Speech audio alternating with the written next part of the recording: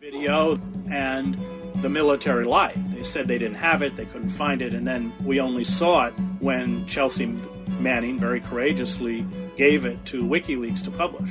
Until that time, the narrative that the military had spun out about that incident was a complete fiction. It was a lie. That's Chris Hedges, and this is Alternative Radio. I'm David Barsamian.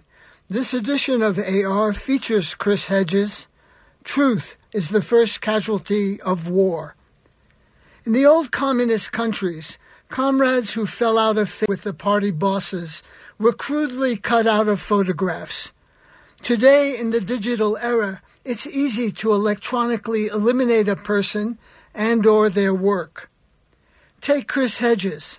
His show, On Contact, was aired on RT, a Russian state TV network.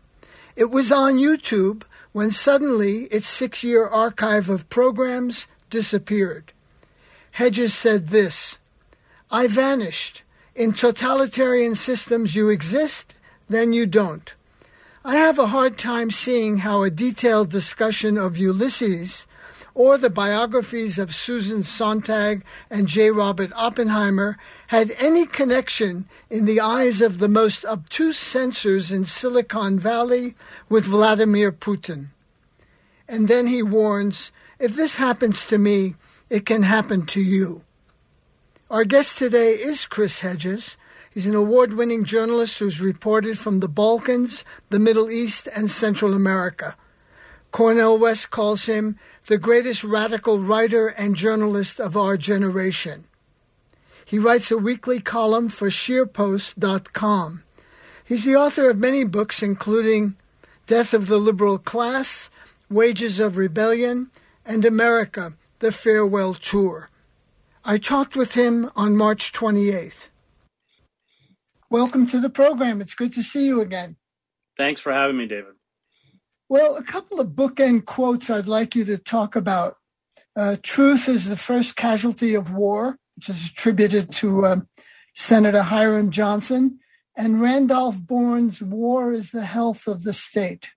In wartime, everything is sacrificed for the cause. The press and most of the public always falls in line in a conflict. Challenging the dominant narrative, even if you're speaking truth, is unacceptable. It will see you marginalized. It's certainly been true over the Ukraine conflict, but it's true in every conflict. And Bourne's statement that war is the health of the state means that in wartime, the state, with the excuse of national security, can accrue to itself all sorts of power that it wouldn't in peacetime be able to express. Censorship, control of resources, everything has to be sacrificed for the war effort, so you can't have strikes. And of course, Bourne was speaking about the First World War. Woodrow Wilson was the kind of best exemplar of this.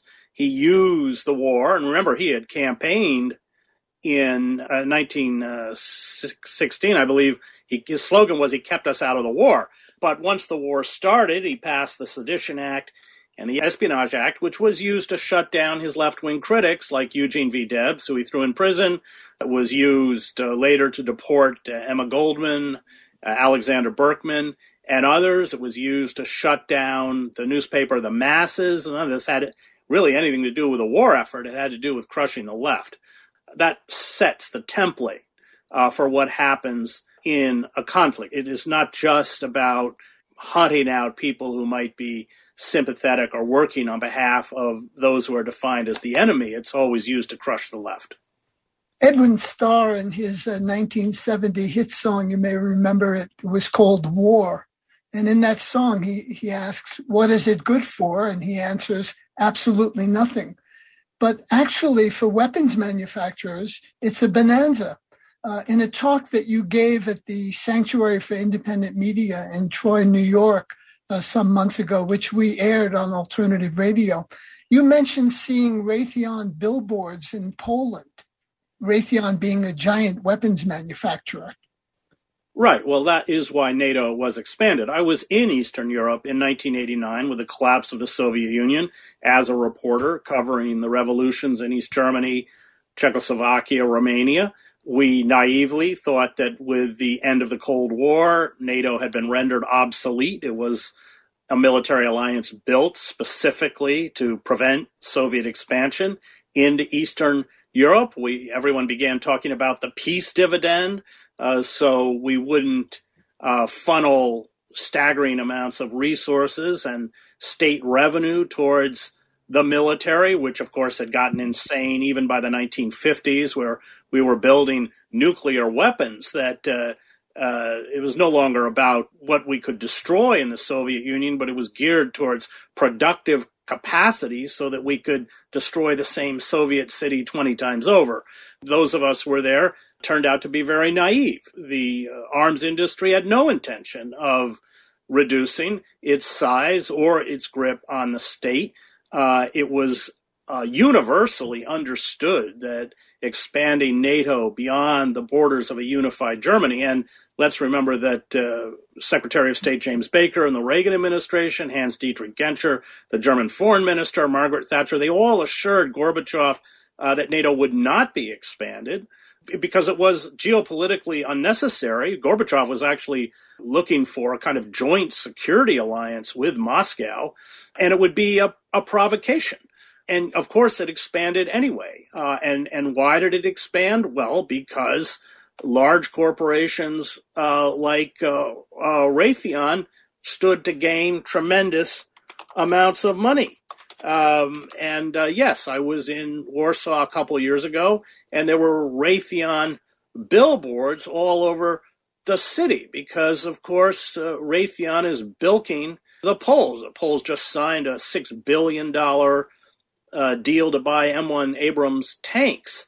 And of course, we have seen now NATO alliances built with almost every country in Eastern and Central Europe: Poland, Hungary, the Czech Republic, Bulgaria, Estonia, Latvia, Lithuania, Romania, Slovakia, Slovenia, Albania, Croatia, Montenegro, and North Macedonia.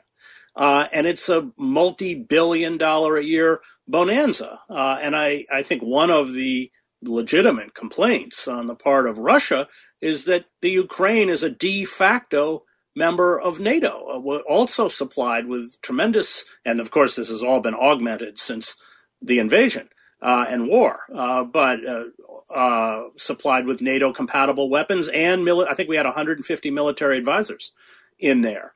And, one has to wonder if provoking Russia into a conflict wasn't part of the cynical plan on the part of the Western alliance, because, of course, stoking a war, which it's clear that Washington would like to turn into another Chechnya or the old Afghanistan. Remember, Brzezinski, Carter's national security advisor, began arming and supporting jihadists who were based in Pakistan to destabilize the government in Kabul, which was allied with the Soviet Union, baiting the Soviet forces into Afghanistan with a very costly war that ensued. And they clearly want the same thing in Ukraine. They in the parlance, they want Russia to bleed, but of course it's really the Ukrainians who bleed. And that is the tragedy, that the peace was really sacrificed for U.S. global hegemony. It was sacrificed for billions in profits. The end of the Cold War should have seen us turn away from investing in arms and weapons and investing in people rather than systems of control to address the climate emergency. And of course, none of that is happening. And meanwhile, the greatest existential crisis to face the human species is taking place at an accelerated rate. The Amazon's reaching the tipping point. The land ice and ice shelves are melting at a far faster rate than climate scientists predicted. Temperatures are soaring. Monster hurricanes, floods, droughts, wildfires, crop yields are declining. The collective folly of the ruling elites is propelling us once again towards permanent war. Brzezinski was a notorious hawk who said he was going to set an Afghan trap. That's a direct quote, I think, to give the then Soviet Union its Vietnam.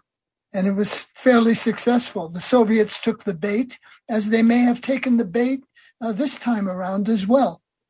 Even Henry Kissinger, not someone I, have any love for, understood that expanding NATO was going to push Russia. I mean, if you look at the history of Russia, especially going back to World War II, they were invaded by the Nazis. Much of the country was destroyed. A century before, Napoleon did the same thing. They have very legitimate security concerns. NATO has established a missile base in Poland that is 100 miles from the border with Russia. We almost had a nuclear confrontation with the Soviet Union when they attempted to station missiles in Cuba, which is 90 miles from the coast of Florida. We can't excuse what Moscow did. Preemptive war under post-Nuremberg laws is a criminal war of aggression.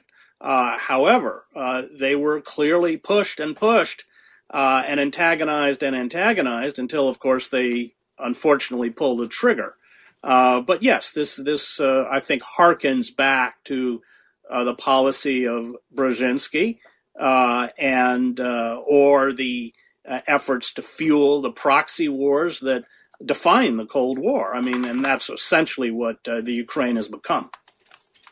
In Death of the Liberal Class, you quote Orwell's essay, Freedom of the Press, in which he says, at any given moment, there's an orthodoxy, a body of ideas which it is assumed that all right-thinking people will accept without question. Anyone who challenges the prevailing orthodoxy finds himself silenced with surprising effectiveness. A genuinely unfashionable opinion is almost never given a fair hearing, either in the popular press or in the highbrow periodicals. Now, you've had some direct experience very recently with being silenced. Can you talk about your experience and what happened with your program On Contact on RT?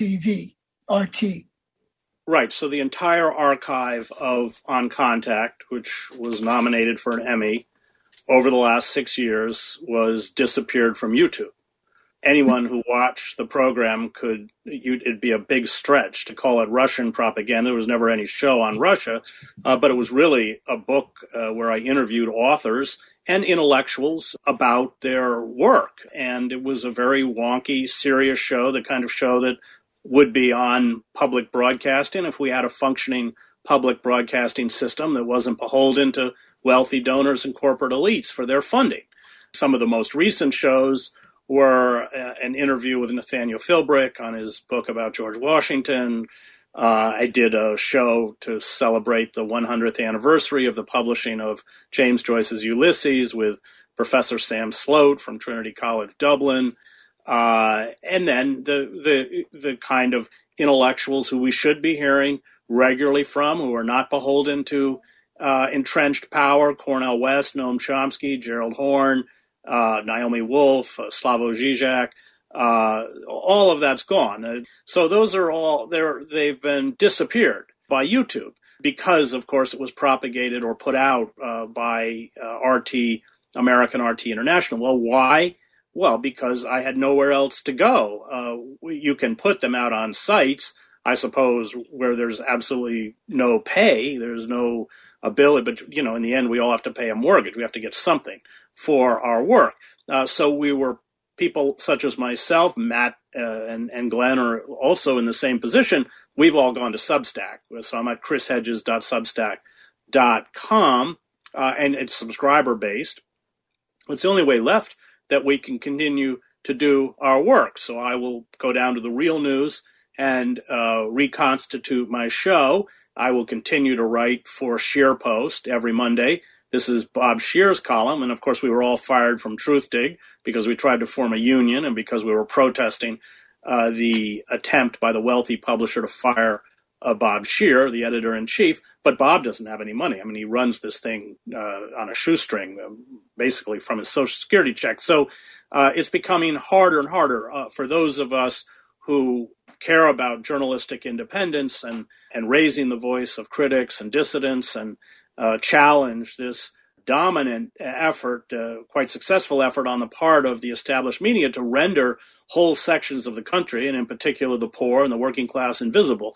And I think that's, over my long career, quite distressing, that when I began, and I worked for the New York Times for 15 years, there was a place for journalists such as myself. We may have clashed with the newsroom hierarchy. I'm sure we were considered management headaches, but we were there. People like Sidney Schanberg and others, and now that space is gone. And so what happened with RT was really a reaction not to RT. They've long waited to shut RT down, and they were quite explicit in the 2017 Director of National Intelligence report about why. There are 7 pages in that report dedicated to RT, and they complain about Russian propaganda, but all of the examples they cite are about giving voice, in their words, to third-party candidates, to Black Lives Matter activists, to Occupy activists, anti-fracking activists, anti-imperialists. They tipped their hand. They showed what it was that enraged them, and the invasion of the Ukraine gave them the opportunity to do what they have long wanted to do. And now, of course, you're seeing calls to shut down Substack. I think one of the most disturbing realities for me is the way the Democratic Party and the liberal class has signed on for this censorship. We saw the amazing spectacle of Democratic Congress members calling in the CEOs of Facebook and other major digital platforms and asking them to do more to censor content. And that gets into the question why. And I think the reason is because the ruling establishment, which includes the Democratic Party and the old establishment wing of the Republican Party, is not accepting responsibility for the distortions of neoliberalism and austerity and deindustrialization, which have given rise to these, I'm frightened of them too, these QAnon conspiracy theorists and Christian fascists, who I wrote about, by the way, in a book called American Fascists, the Christian Right in the War in America, these gun-toting militias, the cult-like Republican Party that's now been built around Trump. And so rather than dealing with the endemic social distortions or endemic social inequities that have given rise to the most rapacious oligarchic class in American history, they're attempting to silence critics, people who I would argue are speaking the truth about the system, and they're hoping that will make it all go away. It's very much like 1932 in Germany. You have the old establishment coalesced around von Papen taking power, desperately trying to bring back the ancien regime to stave off the Nazis, when in fact what they do by not responding to the very real distress of the German population in Weimar, where to service bank loans they actually cut unemployment insurance, made sure or ensured the rise of fascism. And I think we're seeing the same thing with the Biden administration. You know, every promise that Biden made, the $15 minimum wage, forgiving student loans, his Build Back Better America bill, which has been gutted, which they won't even mention now, the moratorium on foreclosures and bank repossessions being lifted, the cutting of the supplemental income child tax credits, supplements to unemployment. It's a very similar process whereby that myopia or inability to grasp the political, economic, and social reality sees them going after the people who call it out, and that's why they did what they did. And YouTube, which disappeared your On Contact archive, is owned by the tech giant Google. I think somewhere you mentioned that the last really critical program on public TV was Bill Moyers when he went off the air in 2015, and there hasn't been anything comparable since. Yeah, and it's interesting that in the end, Moyers was not funded by PBS. He got, I think it was the Schumann Foundation, or a foundation actually funded his show. Even PBS wouldn't fund it. And it was reduced to a half hour. So you already saw that shrinking space. And then once Moyers was gone, I think that was the last serious exploration of power on public broadcasting. He was not replaced. There's nothing that took his place. And you also quote, I'll quote again, George Orwell on, if liberty means anything at all, it means the right to tell people what they don't want to hear. It is the liberals who fear liberty and the intellectuals who want to do dirt on the intellect. Now, you've focused for many years on the betrayal of the liberal class. What is it that they fear, if Orwell is spot on, that liberals fear? Liberty. Well, yes, Orwell is spot on. And that's why Orwell, in homage to Catalonia, took on the propagandists for the Republicans like Gellhorn and Hemingway and others, where he included that chapter on the Barcelona uprising by the anarchists that was ruthlessly suppressed. He himself had been fighting in the POUM. He actually, in fact, had been shot through the neck. So, well, what are liberals? I think we owe a great debt to Noam Chomsky, who has, I think, explained for us, perhaps better than anyone, how the liberal class works. So the liberal class posits itself, I'm stealing all this from Noam, as the kind of moral center, the moral arbiter of society. And it doesn't want that position assailed in any way. And the quid pro quo with the ruling elite is that they will critique the excesses of a capitalist democracy, of its militarism, etc., but never critique the virtues, never critique the motives. And as soon as you begin to examine or critique the motives of the ruling elite, then you are cast out of the liberal class. What's interesting is that the attack dogs that are used to discredit you are the liberals. And I will give my own personal experience. My decision to stand up and denounce the call by the Bush administration to invade Iraq saw me excoriated, not by the right. I was excoriated by the right, actually. I was on Rush Limbaugh. I was a punching bag and all this stuff.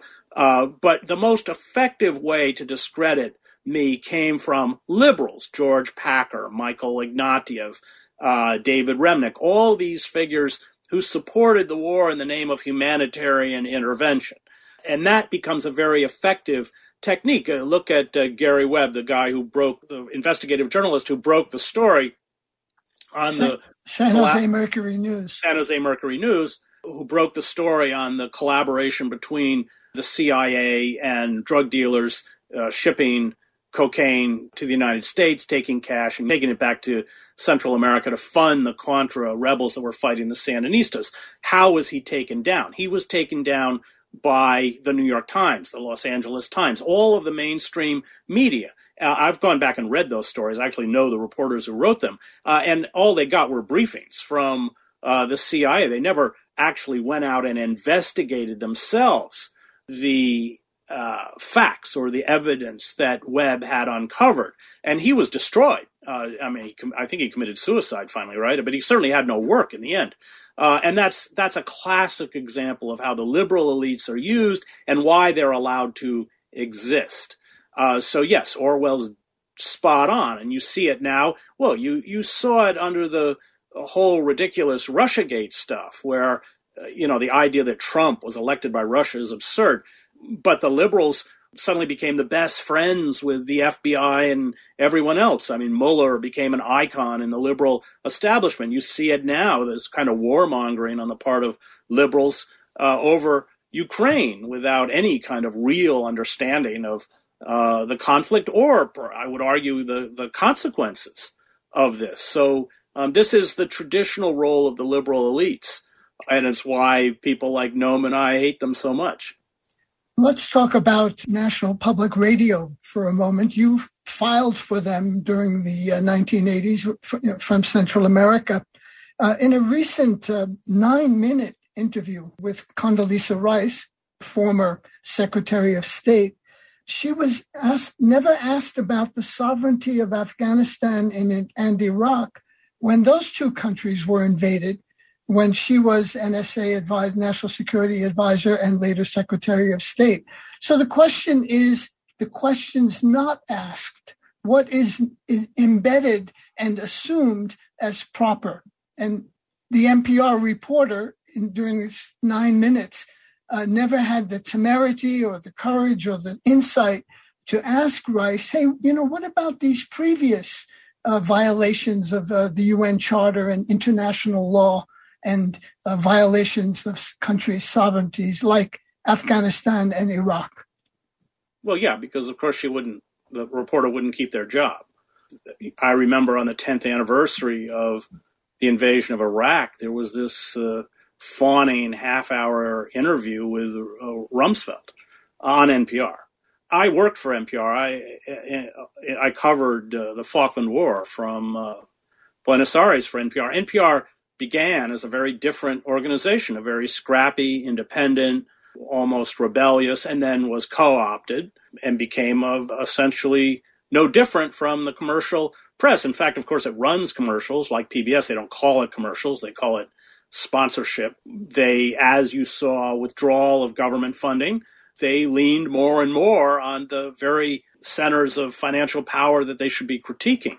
I can hardly listen to NPR anymore. And of course, they fill their quote-unquote news segment with fluff, with lifestyle stuff and interviews with country western stars and to try and cater to a broad demographic. Now, all of that stuff, I'm not against it. I actually even did reporting like that, but not on the news hour. It's not news.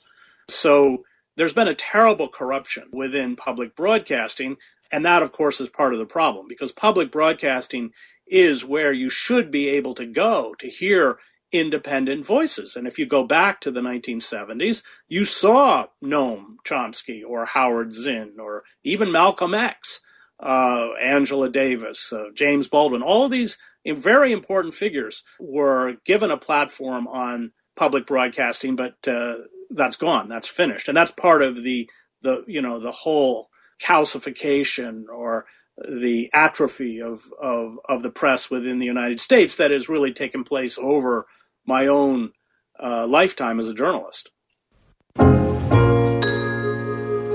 You're listening to Chris Hedges. Truth is the first casualty of war. This is independent alternative radio. You can get copies of this program. Just call us at 1-800-444-1977. Again, that number is 1-800-444-1977. Or go online, our website, alternativeradio.org. That's alternativeradio.org. Ralph Nader has talked about how he too has been marginalized and has had to do his own program now. He told me he's getting very few invitations to speak around the country.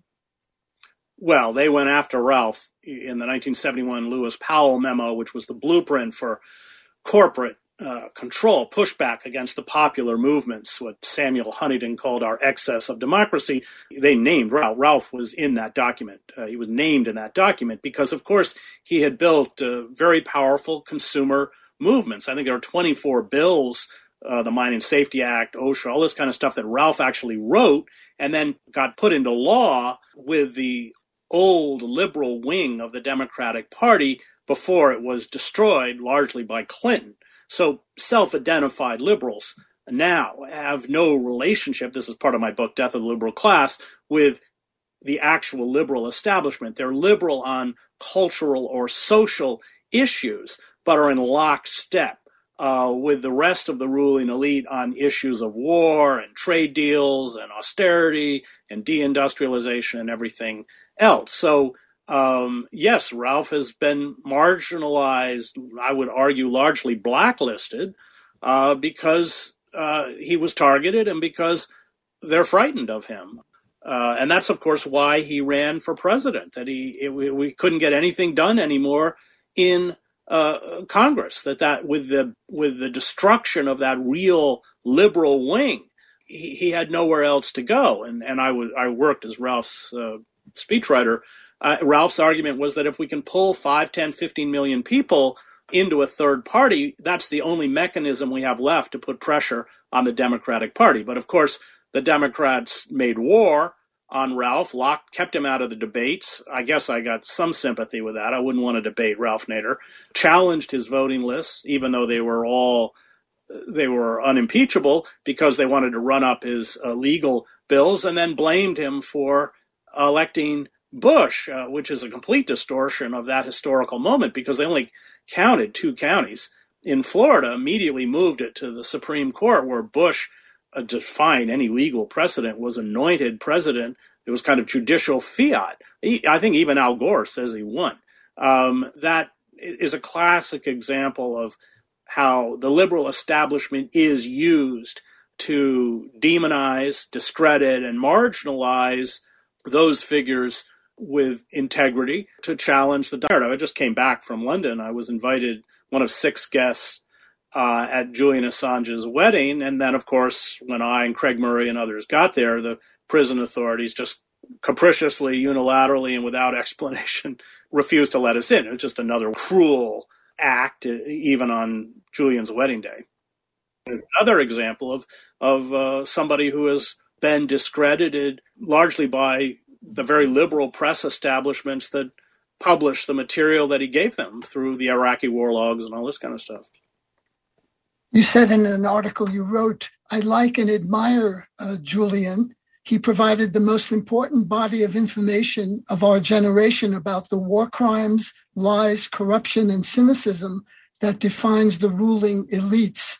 This information ripped back the veil on the centers of power around the globe, sparking movements and popular protests from Tunisia to Haiti. Why are they so persistently hostile and aggressive vis-a-vis Julian Assange, who's a 50-year-old, independent journalist who founded WikiLeaks? He's from Australia. He's not even an American citizen, yet he's being charged under American law. How does that work? Well, it's judicial farce. I've sat through some of the court proceedings in London, and it's like something out of Alice in Wonderland.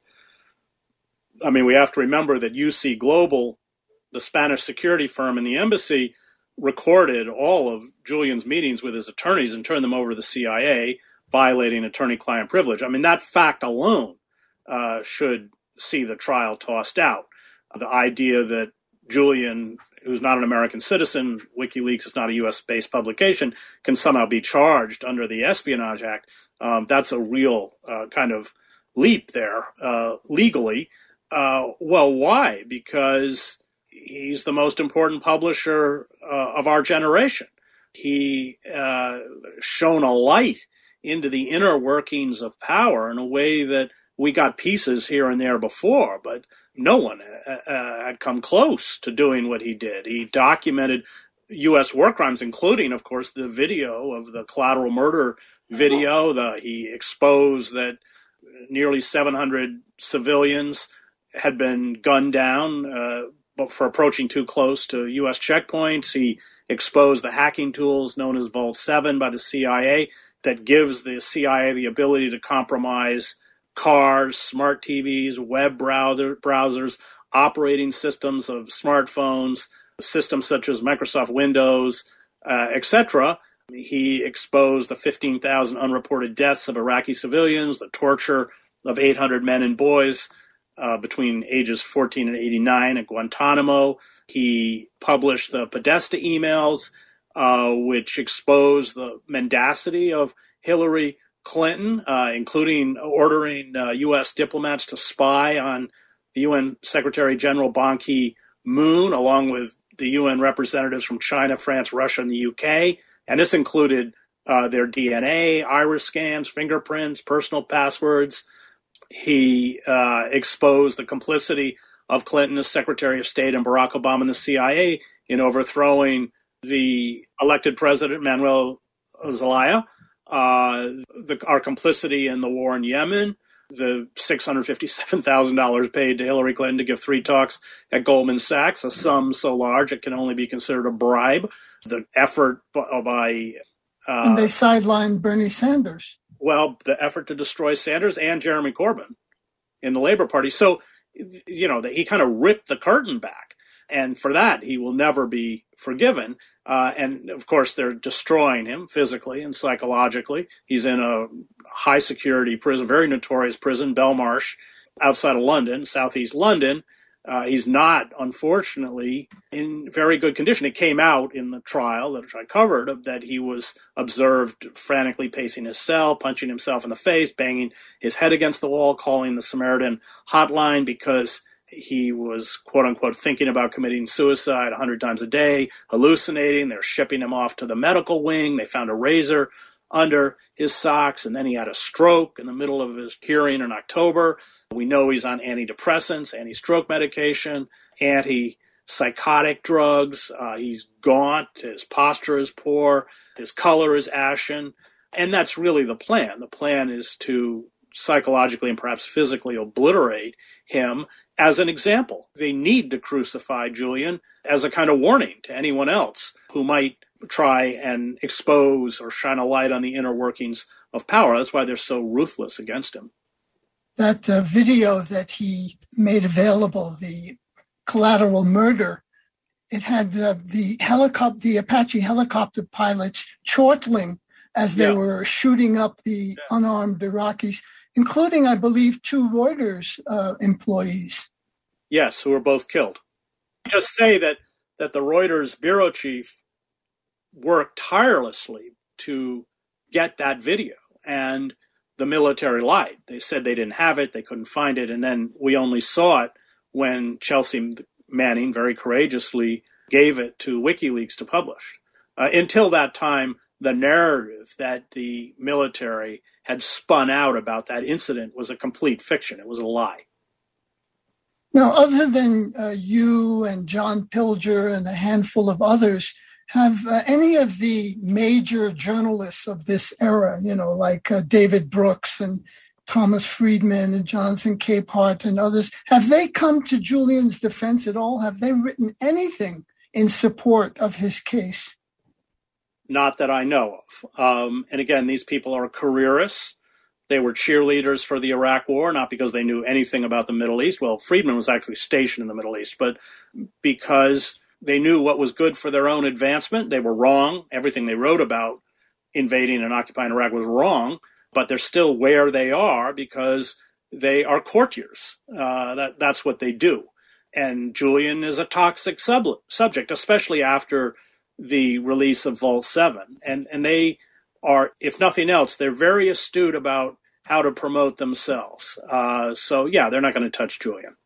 Well, also, the whole persecution and prosecution of Julian Assange and other whistleblowers. Let's not forget, you mentioned Chelsea Manning, John Kiriakou, Edward Snowden remains in exile and is, probably going to come under more pressure as time evolves. Do you know anything about Snowden's case? He is in Russia, right? Yes, he's in Russia because John Kerry took away his passport. They took away his passport. He was in transit to Ecuador, and he got trapped in the airport. He had no passport, and so he was given asylum by Russia. He didn't go to Russia for asylum.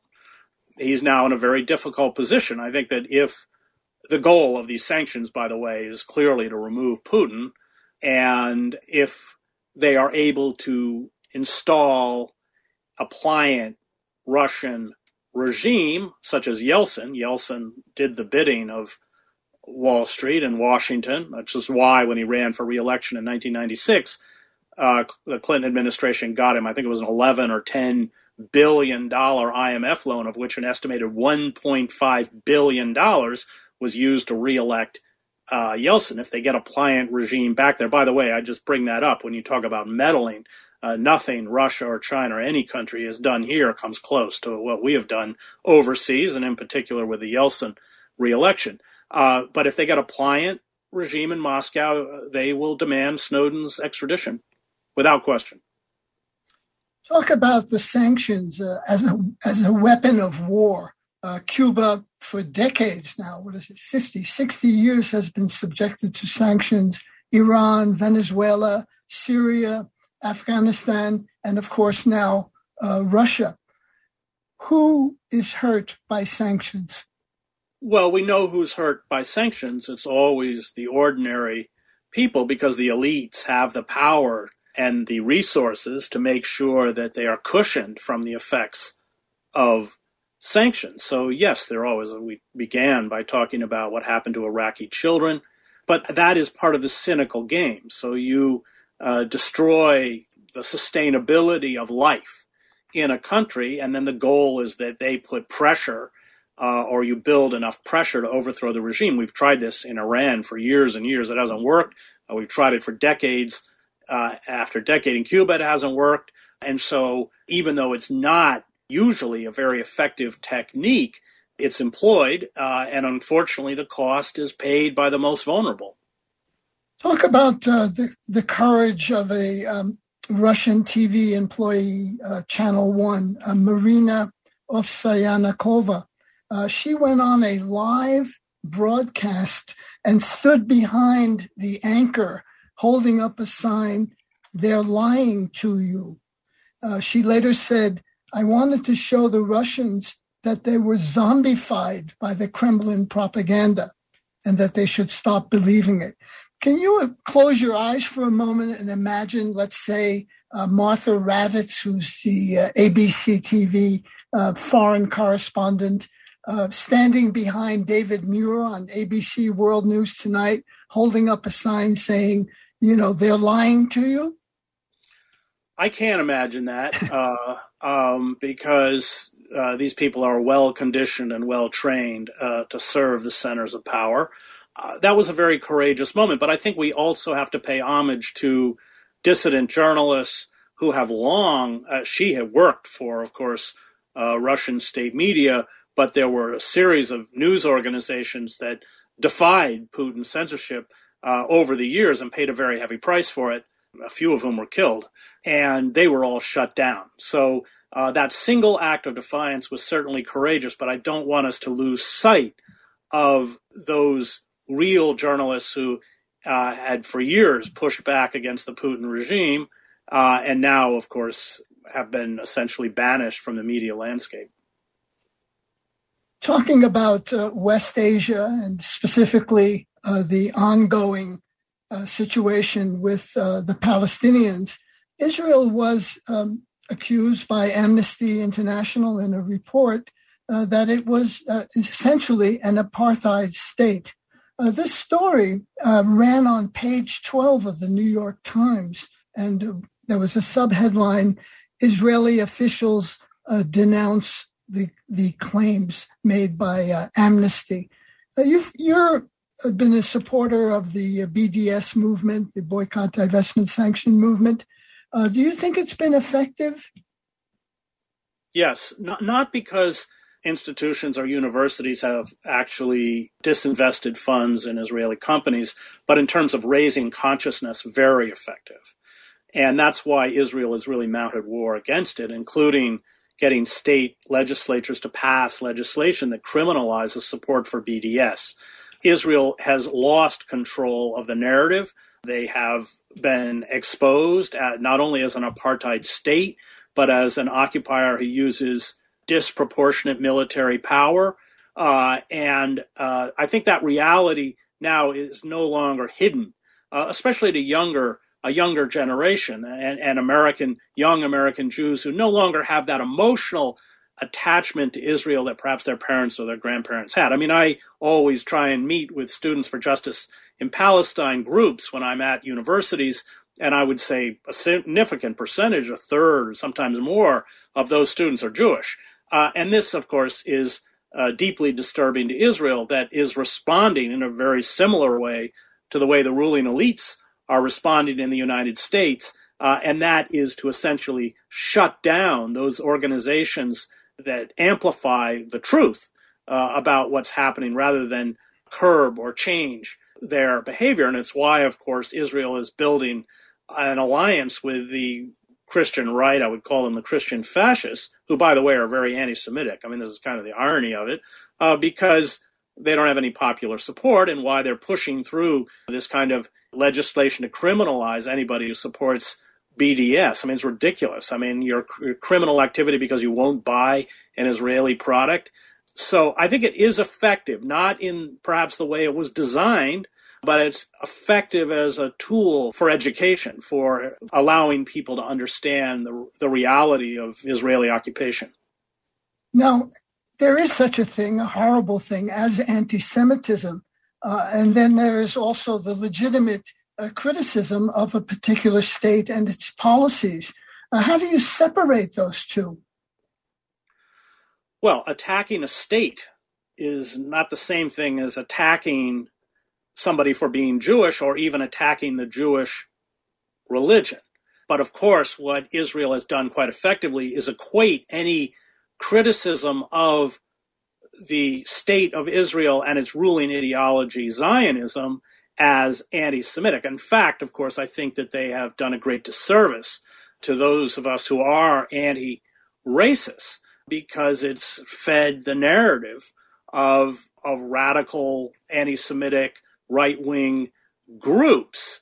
And that inability to make a distinction, I think, has had a kind of boomerang. I think it's been counterproductive to Israel. But it's been an effective technique to silence critics of the Israeli state, of course, many of whom are Jewish. I mean, and then they've got a term for that, self-hating Jew. I'm sure they've thrown that at Noam and others.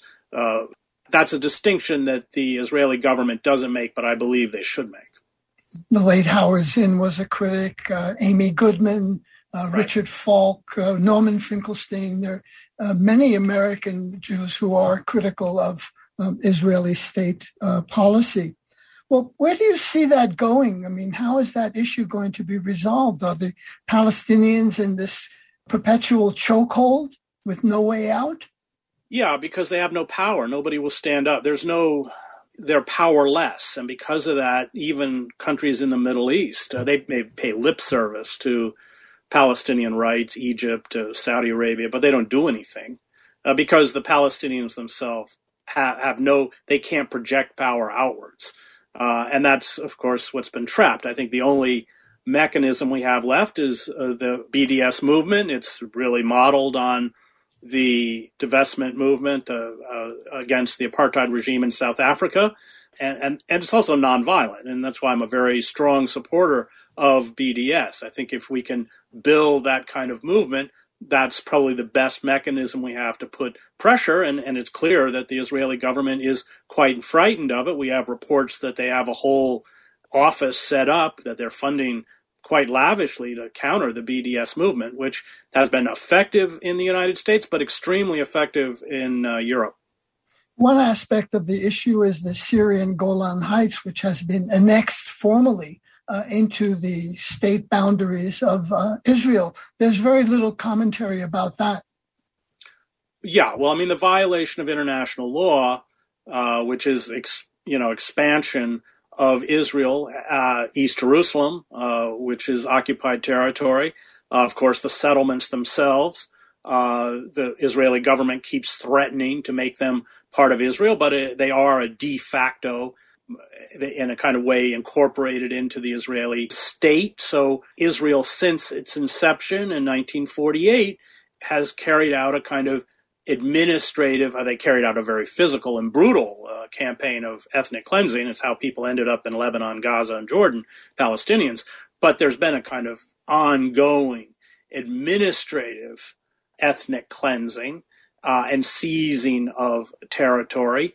Ilan Pappé wrote quite a good book about this. We uncovered some fascinating documents. Even I, who had covered the Middle East and been there 7 years, didn't grasp how old that plan was, predating the 1967 war, long been the plan of Israel to essentially crush Palestinian rights, to make life as a Palestinian so difficult that they would be forced to leave the country. That's long been a plan, going, almost back to the inception of the Israeli state. I think it was Moshe Dayan, the legendary Israeli general and war hero, who said of the Palestinians, they can live like dogs or they can leave. Yeah, well, that really is probably the good summation of Israel's policy towards the Palestinians. And we cannot underestimate the horror of life in Gaza, the world's largest open-air prison. Clean drinking water is almost impossible to come by. People are crowded, 10, 15 people into a room. They are routinely, they call it mowing the lawn, routinely attacked with heavy weapons, including, I've been in Gaza when the Israeli Air Force has bombed refugee camps. And you hear the announcement out of Jerusalem, and they're talking about surgical strikes against bomb-making factories, and I'm physically there, and the entire block is gone, and I'm looking at the bodies of children. So this is Israeli policy. It's a campaign of ongoing terror, and as a way to essentially reduce the Palestinian population and expand Israeli hegemony. What sources do you turn to for information? Well, like any news junkie, I consume a lot of sources. I do read the New York Times. I listen to BBC NewsHour pretty much every day. I like Amy Goodman. I read a series of sites, including Haaretz, by the way, the Israeli newspaper, which I think has some of the best coverage of the Palestinians. I read foreign press like Le Monde. I look at sites, Counterpunch, and I look for like any journalist, I often look for writers themselves. I was great friends with Robert Fisk, who did wonderful coverage on the Middle East. I really didn't care where Fisk's story was published. I would read it. So oftentimes I look for journalists whose reporting I trust. 2022 is the centenary of Howard Zinn's birth. You use his classic book, A People's History of the United States, in your classes with prisoners. What is it about Zinn's work that is so exemplary and that inspires you to use his book? Well, it was interesting. So I was teaching mostly black men in a prison, and I always admired Zinn, of course. But teaching the class drove home to me that these men had never been taught their own history. Zinn is very cognizant of the African-American experience from the beginning of the book till the end.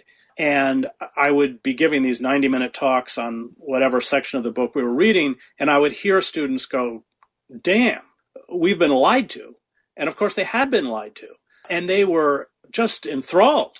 They couldn't get enough. And I used Anthony Arnold's and Zinn's companion book, which had original documents. So it had Sojourner Truth's Ain't I a Woman and Frederick Douglass's 4th of July speech. And I would have students come up and read the original text before the class began. And I remember, I think it was with Sojourner Truth, I went to collect it, and the student who read it, can I take it back and put it on the wall of my cell? So I came away from that class with a much deeper understanding and appreciation for Zinn as a historian, because he was telling stories that meant something, stories that ruling academics who couldn't wait to write another biography about Teddy Roosevelt don't tell.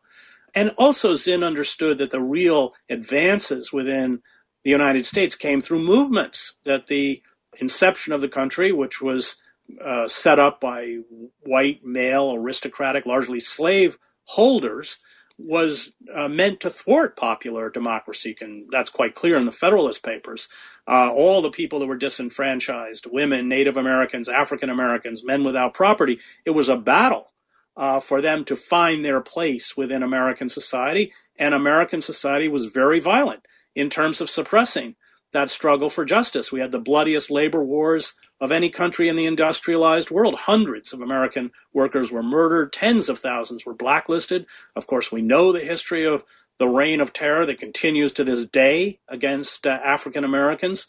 And it was the courage of those movements, the abolitionist movement, the suffragists, the civil rights movement, the labor movement, that created a more inclusive country. And Zinn grasped that point. And that's an extremely important point. And that's why Zinn kept warning us correctly. Stop talking about elections. Elections are fine, but without popular movements, you get nowhere. It's the great Emma Goldman quote, if elections were that effective, they'd be illegal. And they want to reduce our political participation to going off and voting for one corporate-controlled Democrat who's campaigning against another corporate-controlled Republican. Thanks very much for your time. Thanks, David. You were just listening to Chris Hedges, Truth is the First Casualty of War. I talked with him on March 28th. Chris Hedges is an award-winning journalist who's reported from the Balkans, the Middle East, and Central America. He writes a weekly column for ScheerPost. This program is produced by Alternative Radio based in Boulder, Colorado. We are an independent nonprofit and in our 36th year. We're supported solely by individuals just like you. We feature such voices as Noam Chomsky, Vandana Shiva, Angela Davis, and Ralph Nader. And we have a series of programs with Chris Hedges. To access our complete audio and book catalog, just go to our website, alternativeradio.org. Again, our website where we are podcasting, alternativeradio.org. To place a credit card order for CDs of today's program, Chris Hedges, Truth is the First Casualty of War, and for Howard Zinn's classic book, A People's History of the United States, just give us a call at 1-800-444-1977. That's 1-800-444-1977. Or you can order online on our website, alternativeradio.org.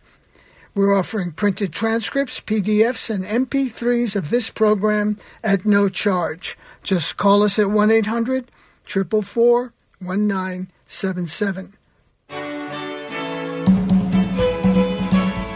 Our theme music is performed by the Kronos Quartet from Pieces of Africa. Joe Ritchie is our general manager and editor. I'm David Barsamian. Thank you for listening.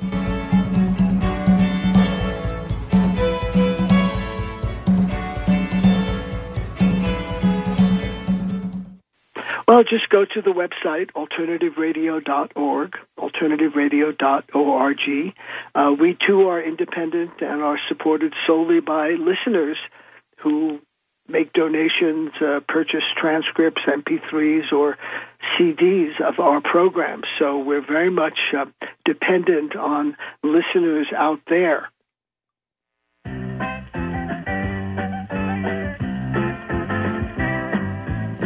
Yeah, summer's real and can be real scorchers, so I cover up with sunscreen. Before I go out, I sit my sunscreen down by a radio locked to CJSW 90.9 FM Calgary. It goes from SPF 15 to SPF radio. I'm gonna put some on right now. Yeah, you can really feel the radio. CJSW 90.9 FM.